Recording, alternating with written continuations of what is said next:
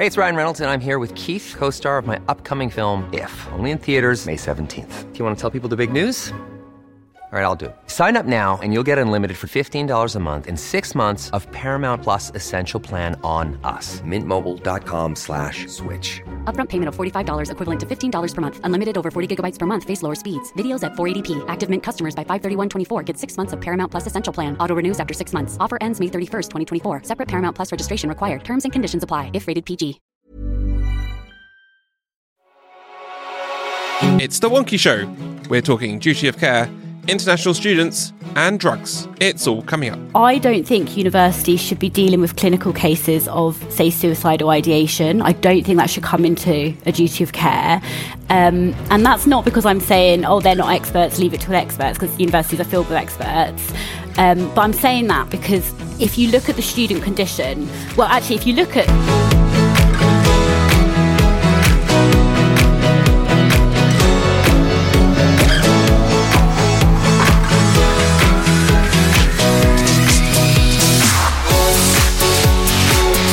Welcome to The Wonky Show, your weekly way into this week's higher education news, policy and analysis. I'm Wonky's editor-in-chief, Mark Leach, and joining me to survey the perimeters of HE policy this week are three brilliant guests, as always. In Bath, it's Sue Rigby, Vice-Chancellor at Bath Spa University. Sue, your highlight of the week, please. Hi Mark. A highlight of the week, we've just finished our staff survey and 82% of people who work for Bath Spa University would recommend it to a friend. I'm not sure what they'd recommend it to a friend for, but I'm just delighted by that number. And in Cheltenham, it's Andy Yule, Executive Director of Digital and Regulation at the University College of Estate Management. Andy, your highlight of the week, please. My highlight of the week is finally getting some thoughts published around data burden. It's perhaps a bit geeky. They've been gnawing at my brain for ages, and I'm really pleased to get them out there and start to get some response, which has been fantastic. Yes, you read about that on wonky.com.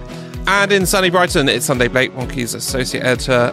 Sunday, your highlight of the week, please. This is a preemptive one, but tonight we are starting our first in a series of focus groups on curriculum transformation with deans, and I'm really excited about that because I love running focus groups because there's so much like expertise and insight in our students, partners, academics, professional service staff, and I always come away just filled with new ideas, so really looking forward to that. So we start the week with a petition and a big conversation about universities' duty of care. Andy, walk us through it, please.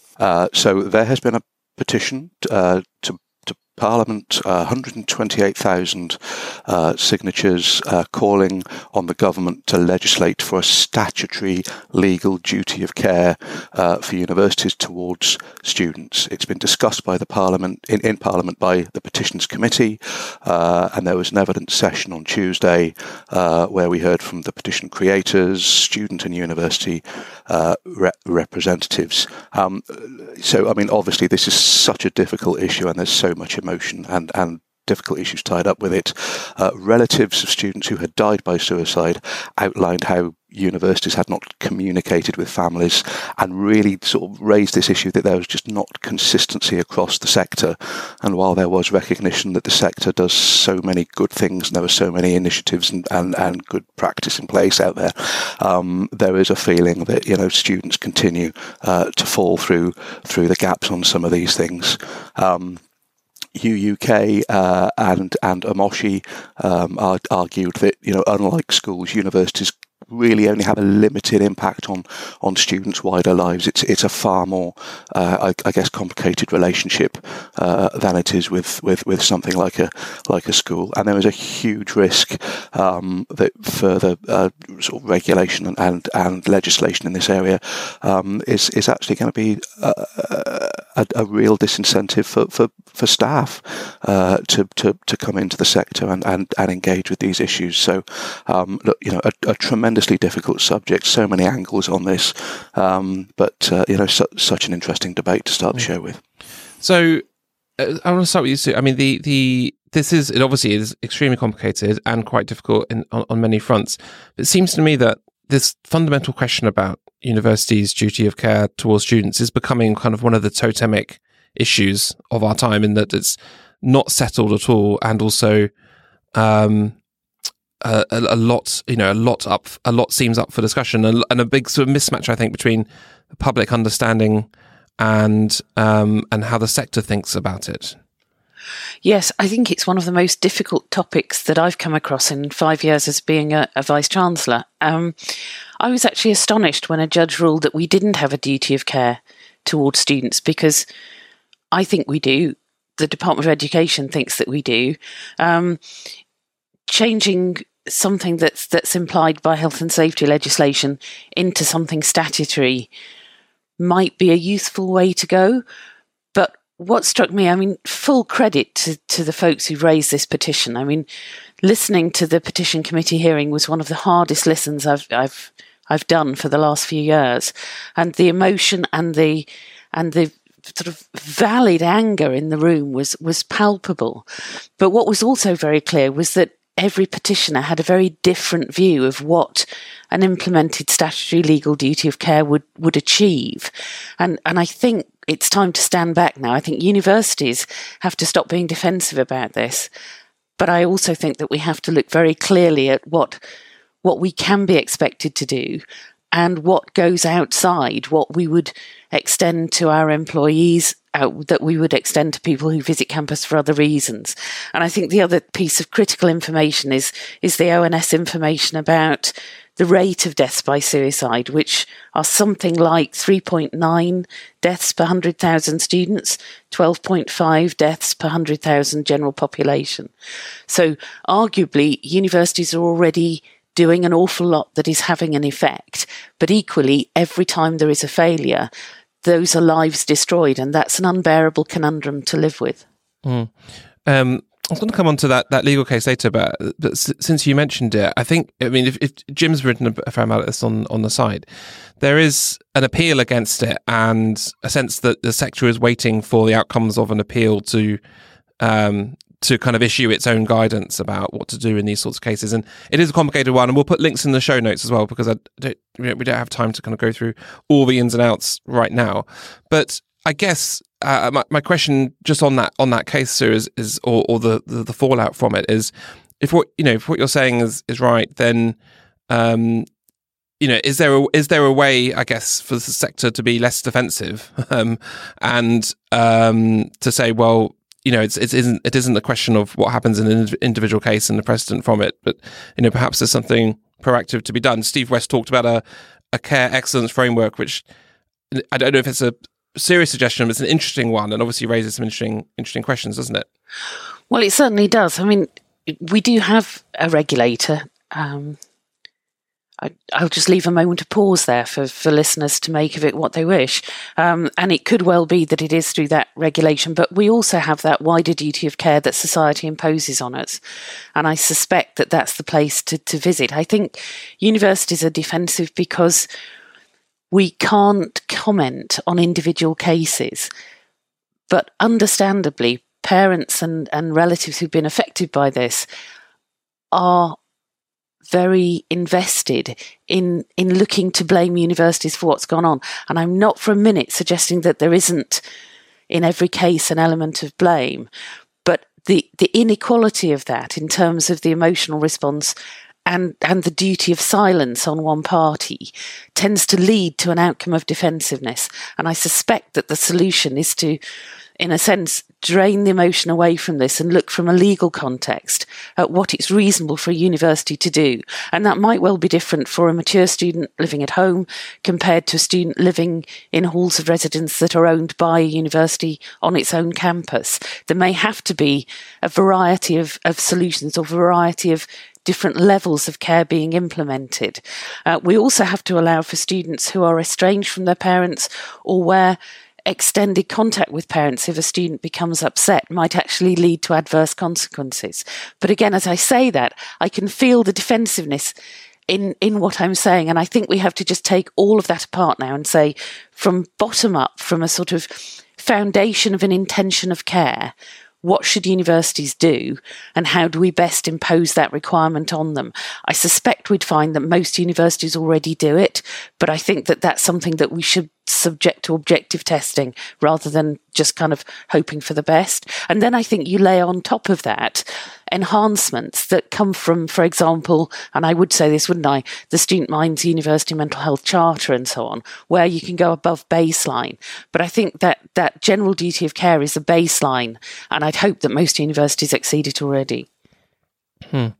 Sunday, you've been following this closely, obviously, for Wonky. Is there something to be done to bridge that gap between the public perception, the people who signed that petition, particularly in particular the kind of the leaders of that, the bereaved families, and the sector, where it does feel like a kind of gulf has opened up, doesn't it? And what can I guess from our side and in terms of the sector side, where can bridges be built while there is still quite a lot pending in terms of the outcome of those legal cases, et cetera. Yeah, no, this is actually really interesting, and it's something I'm going to try and talk about succinctly, but also with clarity, because it is something that it is, well, like Andy said, it's just really difficult to talk about. I thought it was really interesting that Sue said that there are different views, internally, externally to the sector about what should be happening, and different ideas about, what a duty of care would achieve. And different ideas even come in from petitioners and witnesses as well. And that really spoke to me, because I don't actually know what the petition wants universities to be doing. Because what was really interesting was in the government's response, they specified that providers do actually have a duty of care already. And that can be summed up as providers owing a duty of care to not cause harm to their students through the university's own actions, which is a line that I've always taken, by the way, that, wellbeing initiatives should be there to counteract distress caused by university experience. So, for example, stressful exams, how to manage exam stress, and sort of low-level intervention like CBT. But I think there needs to be a sort of public understanding of what universities can do, but also what they can do that could actually cause further harm, because I don't think universities should be dealing with clinical cases of, say, suicidal ideation. I don't think that should come into a duty of care. And that's not because I'm saying, they're not experts, leave it to the experts, because universities are filled with experts. But I'm saying that because if you look at the student condition, if you look at mental health conditions, complex ones, suicidality manifests in very complex conditions that can range from 2 to 10 years to treat. And I think if universities start wading in on this kind of clinical treatment, which is what some of the conversation is suggesting, say a third year engages with that treatment and then graduates within 6 months, that therapeutic process is disrupted. They lose all their support and they're at the bottom of a very long NHS waiting list as a graduate, and a waiting list that they could have been at the top of and engaging with treatment if they had not been if the responsibility had not been put on the university. And I think that, and remember that as well, graduate suicide rates are at a higher rate than student suicides. And of course, every suicide is tragic, but this is an even more vulnerable time for them to be losing support. So I kind of feel that rather than focusing on universities, it would be within the petitioners, the public, universities themselves' interest to be looking at how difficult it is to be a transient patient within the NHS. Students moving up and down the country, they can't register at 2 different doctor surgeries. This means the reality is that a student with a severe mental health condition is going to spend weeks and weeks of a vacation period or a term period, depending where they're registered, not supported by their assigned primary or secondary care team. And the solution to that, in my opinion, is not to sort of ratify what universities should be doing, but looking at where the gaps in primary and secondary NHS care are happening and how students are falling through those gaps just because of the reality of the student transient experience. Let's pick up some of those themes. I think that clearly there are issues with NHS and the kind of general public health policy that has led to some of the kind of gaps in the system that students and graduates to some extent can fall through for the reasons that Sunday set out. And I guess I'm wondering whether this is an area that could be more fruitful for universities to work on in terms of its, the universities already have very significant partnerships across the NHS, and also significant clout in terms of policy making, given that major stakeholders of a lot of where health policy is driven from, where health services are commissioned from. So I wonder, I guess the question to Andy is, what more could the sector be doing if it points its sort of fire that way?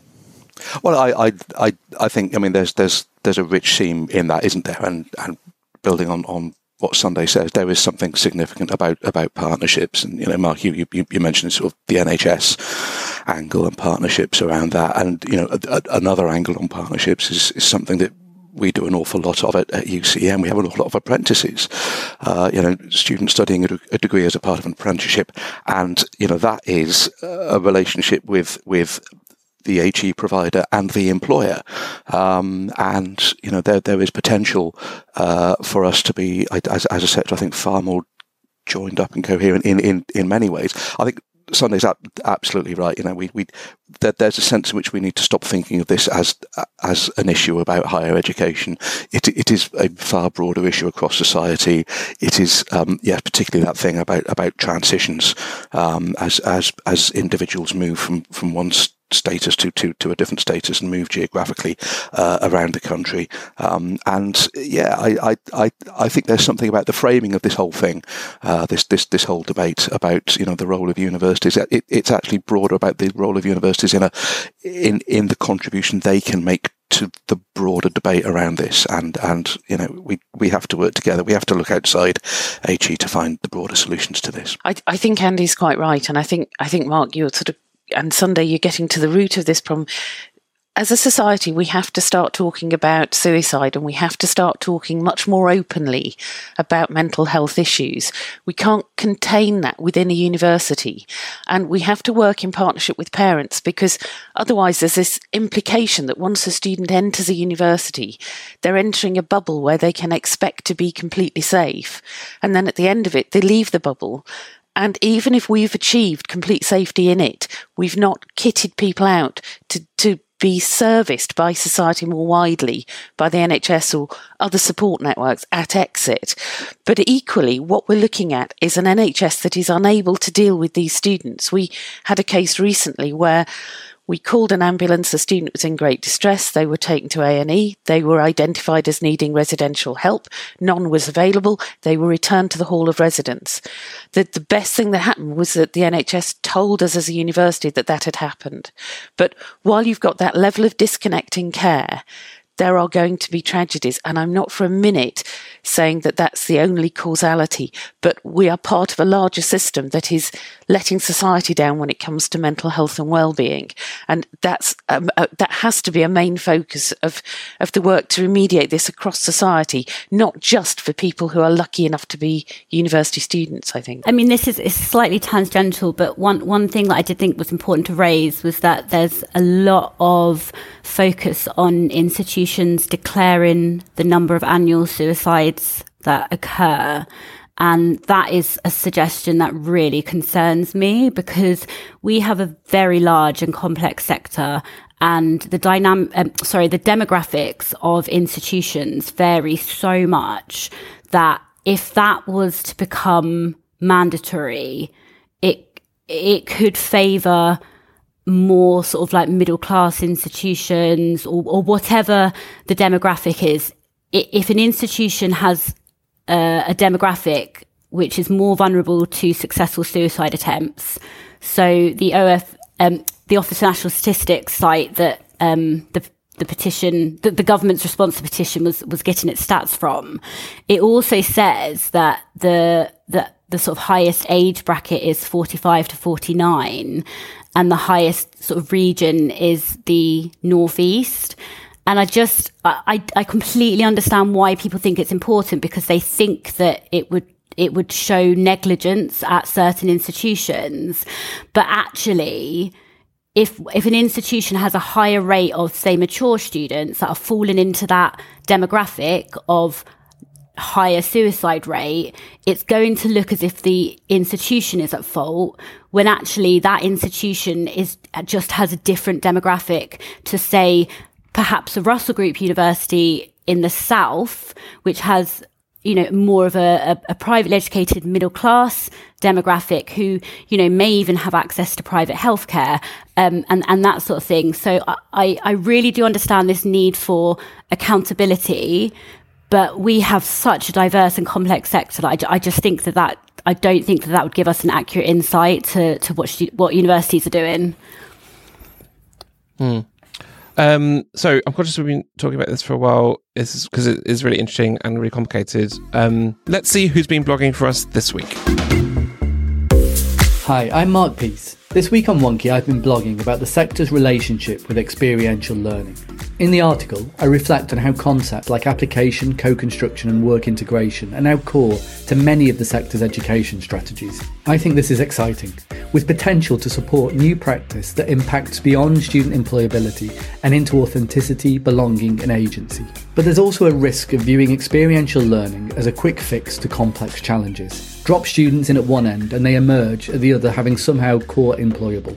To counterbalance this urge, I argue that we need to crack open this black box of experiential learning and think carefully about the nature of the transformations we aim to deliver. In doing so, we can find innovative and more scalable ways of configuring these impacts and develop the scaffolds needed to ensure that every student can benefit from them. We're supporting this with a symposium and sector institute to bring together senior leaders and leading practitioners in order to push forward the art of the possible in this exciting area. Okay, so another row about international students is happening in Whitehall Sunday. Talk us through it.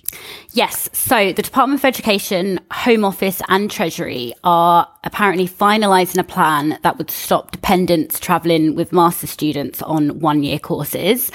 And allegedly, Home Secretary Suella Braverman is becoming increasingly frustrated that some of her proposals to reduce total migration to the UK are being opposed by other members of the cabinet. Sorry, not the panel. And a quick refresh. So these proposals include reducing the time foreign students can stay in the country after their course, known as the graduate route, as well as plans to block low quality courses or providers from recruiting international students. And there is a big question mark and ministerial concerns about whether this could lead the government to legal challenges. And meanwhile, this week, we actually got new estimates for the economic benefit that international students bring to the wider UK economy. So it's risen from 31.3 billion in 2018 to 19 to 41.9 billion in 2021-22. And this was in new modelling from London Economics, which takes into account tuition fee income, living expenditure and other income.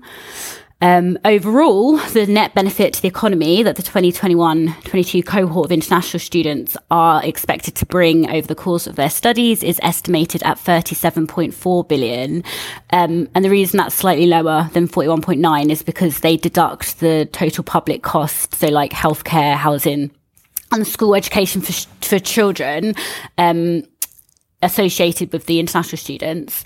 The net economic impact per student is said to be 125,000 per EU domiciled student and 96,000 per non-EU student. And that difference is ascribed to EU students being more likely to take undergraduate degrees. So they're in the country longer and more likely to spend money.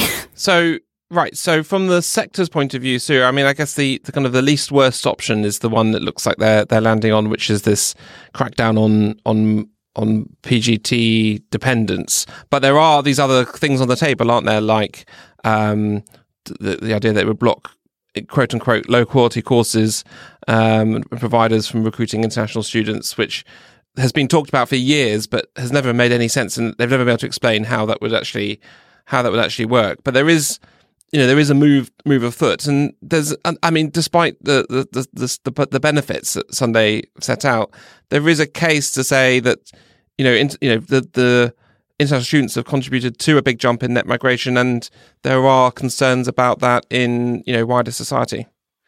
I think it's very fair to question why we want international students. I'm old enough to remember when this was all about soft power, and we felt that we could educate the world, and in doing so we could instill it with British values. But the British values that I see now are that you take a really, really successful industry that's financially beneficial to the UK and you dismember it because there is a statistic that rests at the end of it that looks worse because of this enormously successful industry. Students are net migrants for a very, very limited amount of time, and then they go back to their country of origin, kitted out by our education. The obvious thing to do is remove them from the statistics of permanent migrants, and at that point, the problem goes away. This is an issue that makes me want to cry, because what you've asked universities to do is become successful businesses. They become successful businesses exporting education globally. And then the government starts to cavil about the fact that means that international students visit us for a brief period of time. What do you want us to do, is what I want to say in a kind of vile rage to ministers who are thinking about doing this. It makes no sense at all to me. I guess put in the case that, Andy, that because of the incentives on universities to recruit international students to make up the shortfall in funding from home undergraduate students, some universities have done so almost too successfully, and now there's not enough housing, not enough services in some cases for all the students that are coming there, and when they've got dependents as well, that compounds the issue. Yes, and of course, the international student recruitment has been seen for many institutions as a way out of the immense pressures on funding, with the tuition fees stuck at now something around around £6,000 of value that they were 5 or 6 years ago. So of course, yes, there's this great push to recruit international students. I think there's been some more data out from the OFS talking about worries about the extent to which the sector is becoming increasingly dependent, increasingly addicted, perhaps to international student recruitment to just balance the books. And you're right, it causes all sorts of problems on the ground with housing and other elements of provision. So it's a real conundrum. International student recruitment is obviously not equally spread across the sector. So any moves in the policy on this area is going to hit some institutions far harder than others. And I guess the other thing I do just want to reflect on is the extent to which and Sue sort of touched on it. This is just one strand in a far bigger issue about immigration, and the reasons for that. And there is a global issue about people being displaced from their homes. 26 million refugees, according to the UN, at the moment, and I just get the sense that higher education and this particular thing about international students, it's just collateral. It's political collateral as a part of a much bigger thing about immigration and displaced individuals because of conflict, political instability, and of course the climate emergency and the extent to which some parts of the world are becoming uninhabitable and increasingly critical shortages of water everywhere. So this is a tiny bit of a much bigger and much more complex issue. But like Sue, I'm immensely frustrated by it. It's why these. We want students to come to the UK. It's a fantastic export. It's a success story. Huge frustration. And I think despite all of this, as Andy says, it's a complicated issue, links to other things. This is the rhetoric that we get on, the government of the day. People talking about Braverman as, potential future Tory leader, depending on what happens at the next election. There's a long-term question here, isn't there, about I guess universities' consent that it has from the public and how many international students can come here. I guess statistics or no statistics, there is a point at which if it's felt regardless of the truth or not, that international students are taking the places of home students, then the sector is going to get into quite significant hot water, isn't it, Sue? Because particularly, if this rhetoric continues, one assumes it's also having some impact on how people think about these issues. There's a bit of a political minefield ahead, isn't there? I think it's very tricky, but given that this government uses poor quality data so often to, you have to say, attack universities. I mean, low quality courses in itself is one example of that.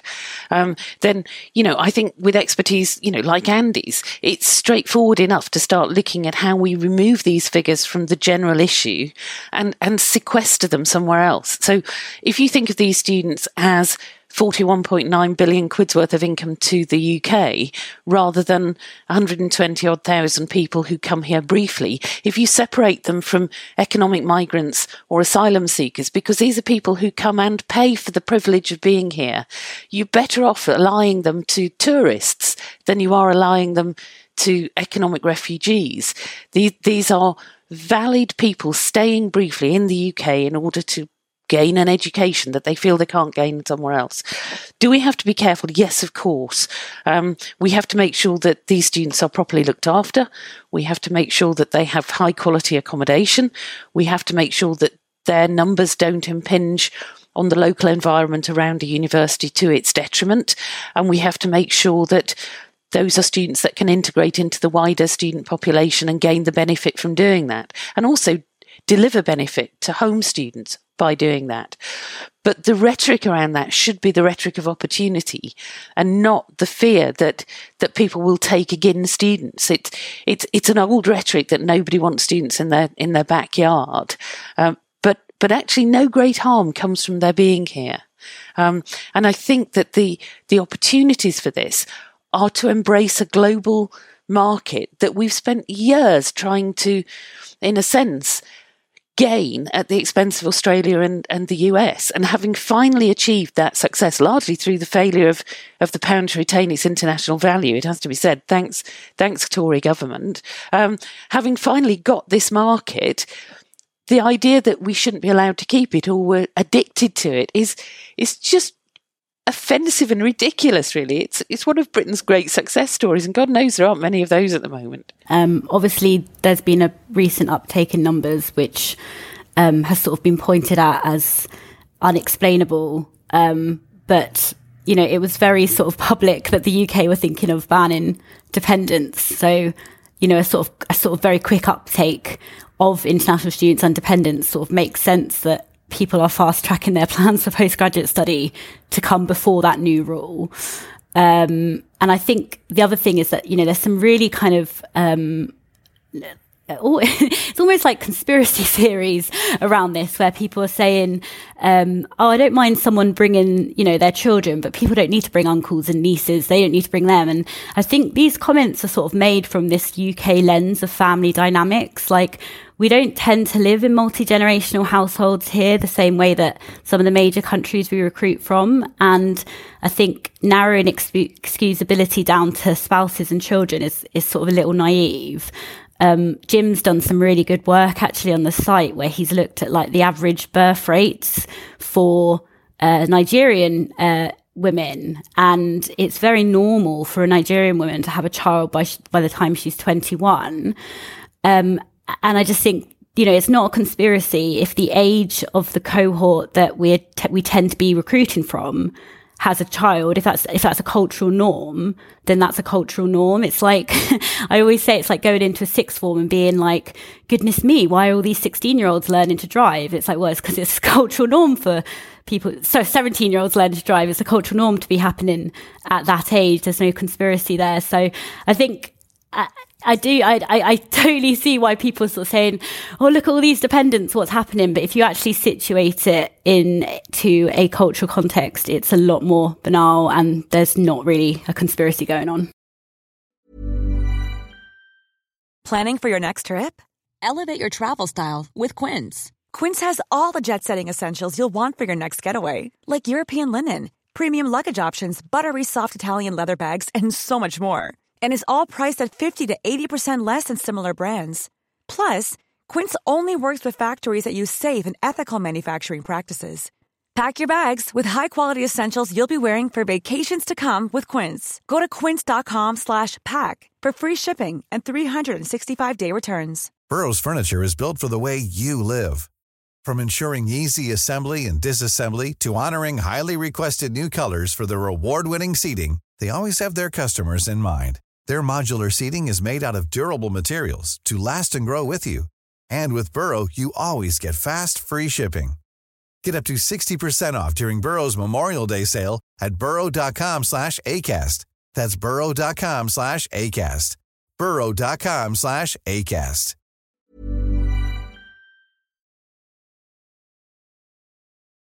Now, university's approach to drugs has slightly ungenerously landed on the front pages this week. Sue, tell us why.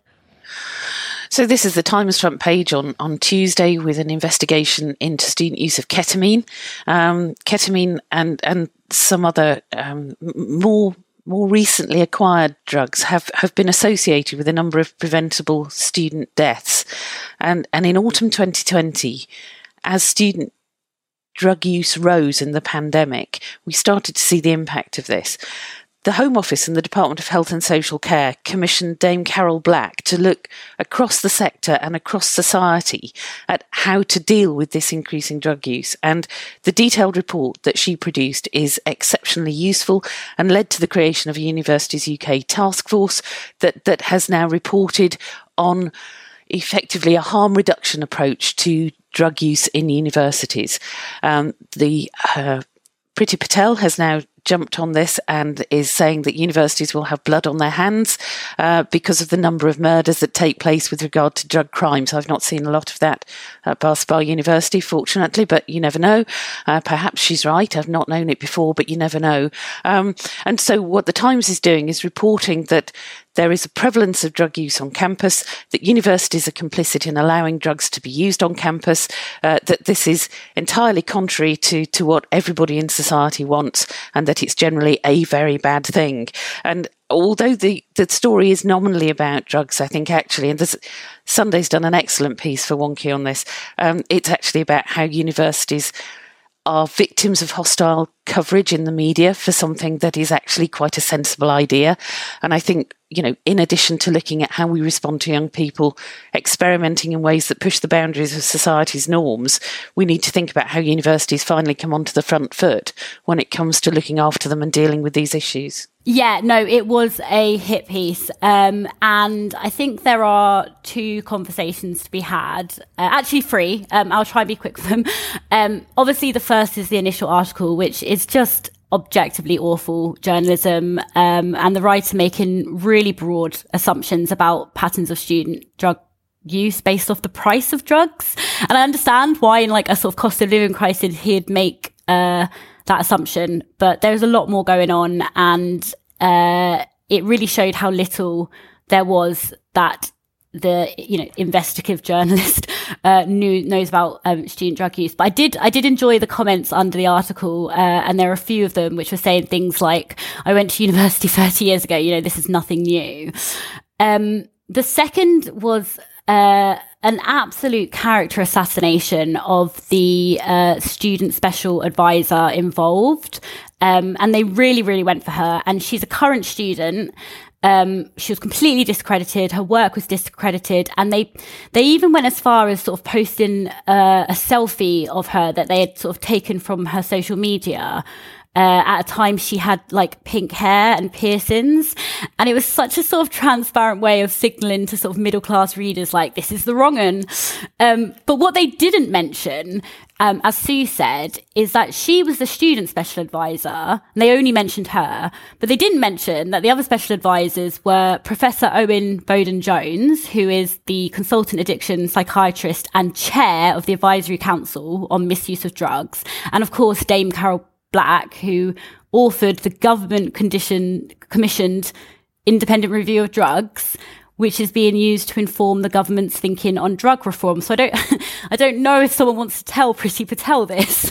And they've left out those special advisors, and they've just included the student. And I think that They sort of even talk about her student society that she runs, and it's just a student-run society it's literally just a group of students coming together and trying to sort of get better drug policy, and they've framed it as this sort of like sinister organization. And I think the other thing that's quite upset me and is quite horrible is that this student, in the same place that they went and got her pictures from, very publicly talks about the fact that her father passed away from an overdose during her time as a student, and that's why she got into drug policy reform. So not only was it misinformed journalism, I actually think that's quite nasty to do, to sort of leave out these vital pieces of information and frame her as somehow financially benefiting from students taking drugs. So yeah, there's a whole conversation about how students are, whether the sector means for them to be or not, used as cannon fodder and easy targets. But yeah, as Sue said, there's a wider conversation to be had around how the sector proactively frames and presents its own work to the public in order to be ahead of really bad narratives like this. Well, it's in some ways not expected. I guess it's just so not unexpected, rather, in that this is an obvious opening for the culture war, for a new culture war. And I think every time the sector gets into these issues, it should probably expect it. But I guess, Andy, I guess the important thing is, from the perspective of people who care about actual, policy making, the sector doesn't just completely run for cover when this stuff happens. It's got to plough on through, hasn't it? Oh, it has, absolutely. And, once again, this is a very complex issue that's boiled down to sort of, simple, often political narratives. There are real strands between the issues we're talking about today, aren't there? I mean, the whole thing around, students who die by suicide, and the idea that the sector really only can engage with this if we deal with other organisations and take it outside the sector. It's not just about HE. The simple narratives around this and the whole immigration debate. It's once again the sector getting caught up in this thing. Yes, of course, drugs come and go. Yes, of course, people were doing drugs 30 years ago, 50 years ago, and there's a really interesting broader picture here, isn't there? We can look back on decades of drug policy that has failed in a variety of interesting and unusual ways, and we still live in a society where the drug that is the most damaging and causes the most harm to society is alcohol, and yet nobody is going to be shocked if I say I had a glass of Shiraz with my meal last night. And so there's a sense in which this is just depressingly familiar, but you're absolutely right. We have to engage with the debate. There is a sense in which we're on the back foot a little bit all the time, but it's broader than HE. Young people do drugs. That's arguably part of the whole thing of growing up, isn't it? Well, Sue, I mentioned on that point. You mentioned that the mean streets of Bath Spa University. You're not exactly seeing the kind of the Priti Patel's nightmare vision, but I am interested in what your actual approach is on campus. Our approach at Bath Spa is very much to look at reducing harm to any undergraduate or any student who chooses to take drugs, whilst at the same time having a whole series of policies that are very clear about our intention when it comes to students not engaging with illegal activity. And we have to keep that duality, but mainly I have to make sure that my students are as likely as possible to be well and healthy and informed. But beyond that, what I'm seeing is a much bigger issue that nobody is really talking about except in passing, which is that regardless of whether students take ketamine at the weekend, they are struggling to eat. And the main thing that we are doing on campus at the moment is producing subsidised meals. We are producing food lockers on campus so that people can help themselves for free to pasta and tomato tins of tomato and baked beans and so on, because many of my students have to work more hours than they should in order to eat and have accommodation and stay warm. And that's the big issue that students are facing. It's not a university's approach to drug use, and it's actually not issues of mental health and well-being, though that's a very significant thing. Most students are worried about how they eat and how they sleep, and that's something that all of these articles and all of this toxicity in regard to what universities are doing elides. The main issue is something that isn't sexy enough to be the Times front page, but it's affecting the vast, vast majority of students in this country. So that's about it for this week. Remember to dig a bit deeper into anything we discussed today. You'll find links in the show notes on wonky.com. And don't forget, you can get the latest show automatically when it's out. Just search for The Wonky Show wherever you get your podcasts.